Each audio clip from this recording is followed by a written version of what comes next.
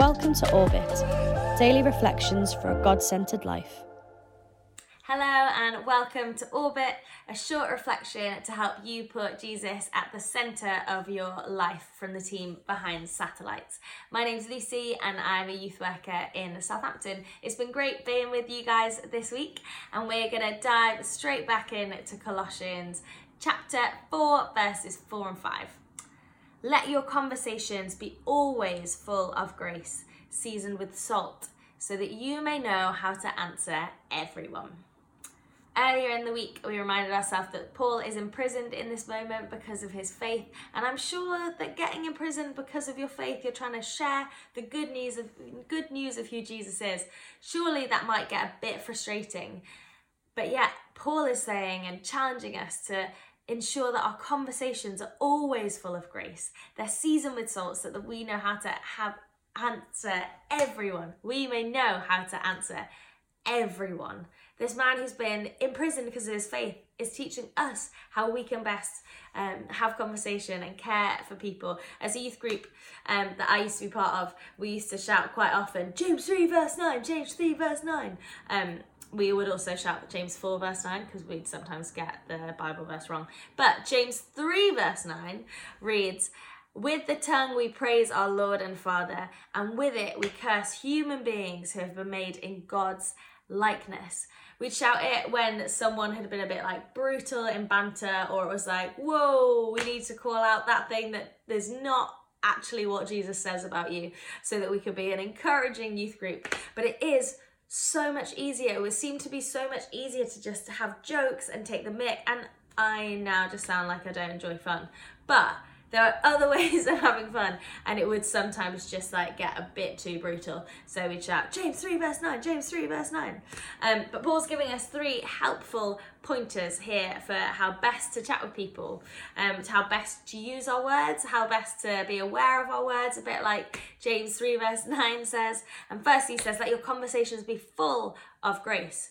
He uses the word always full of grace, not sometimes, but always. And how often I can forget that when someone annoys me, or my housemate hasn't done the washing up, or my mum says she doesn't like my top, or something like that. How easily I can get frustrated. And maybe it'll be a guardian or a friend or a teacher.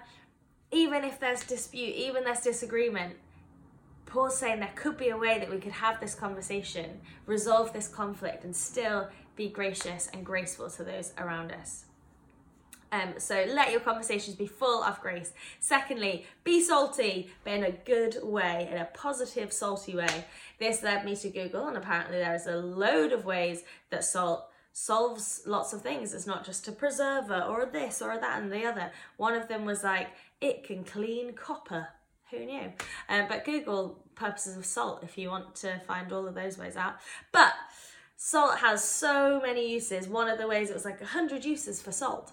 Salt has so many uses, but unless it touches something, it has completely no purpose. Salt on its own, purposeless. Salt, when it touches something, has purpose.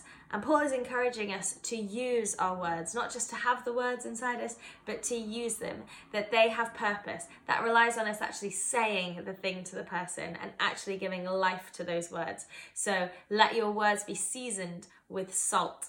Let them touch the other person, let them hear what you have to say, and let it be salty in a good way. And lastly, so that you may know how to answer everyone.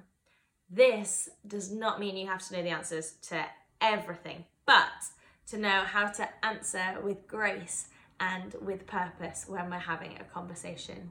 We chatted a couple of days ago about how writing a couple of sentences down might actually be really helpful for how we can describe our faith, how we could share our faith with someone else, so that, as we've said here, that you may know how to answer everyone. It doesn't mean that we have to have all of the answers of faith, but actually to own our faith, to know what our faith is to us, is so much easier than to share it. And I find it, maybe you do too, quite a lot easier to maybe take the mickey out of someone or to cut someone down rather than encourage.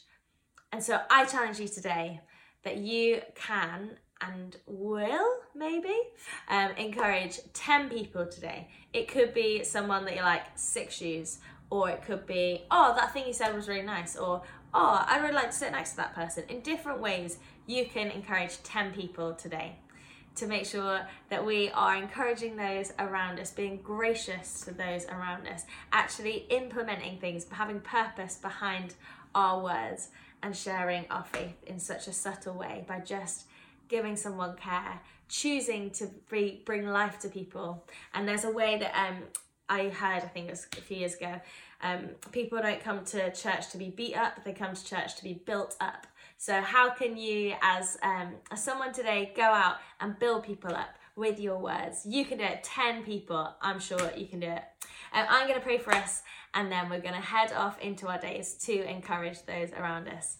Yeah, Father God, we thank you so much for how you encourage us. We thank you for the words you speak over us, and the words that give life to each one of us.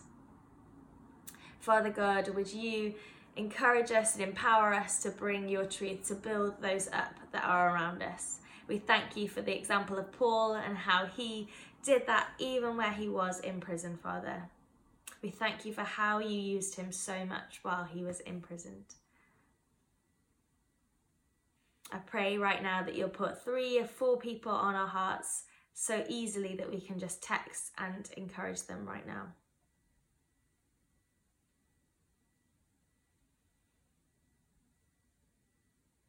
Yeah, Father, we thank you for our time together, and we pray all of this in your most heavenly name.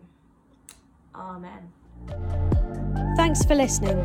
Join us tomorrow for another episode of Orbit.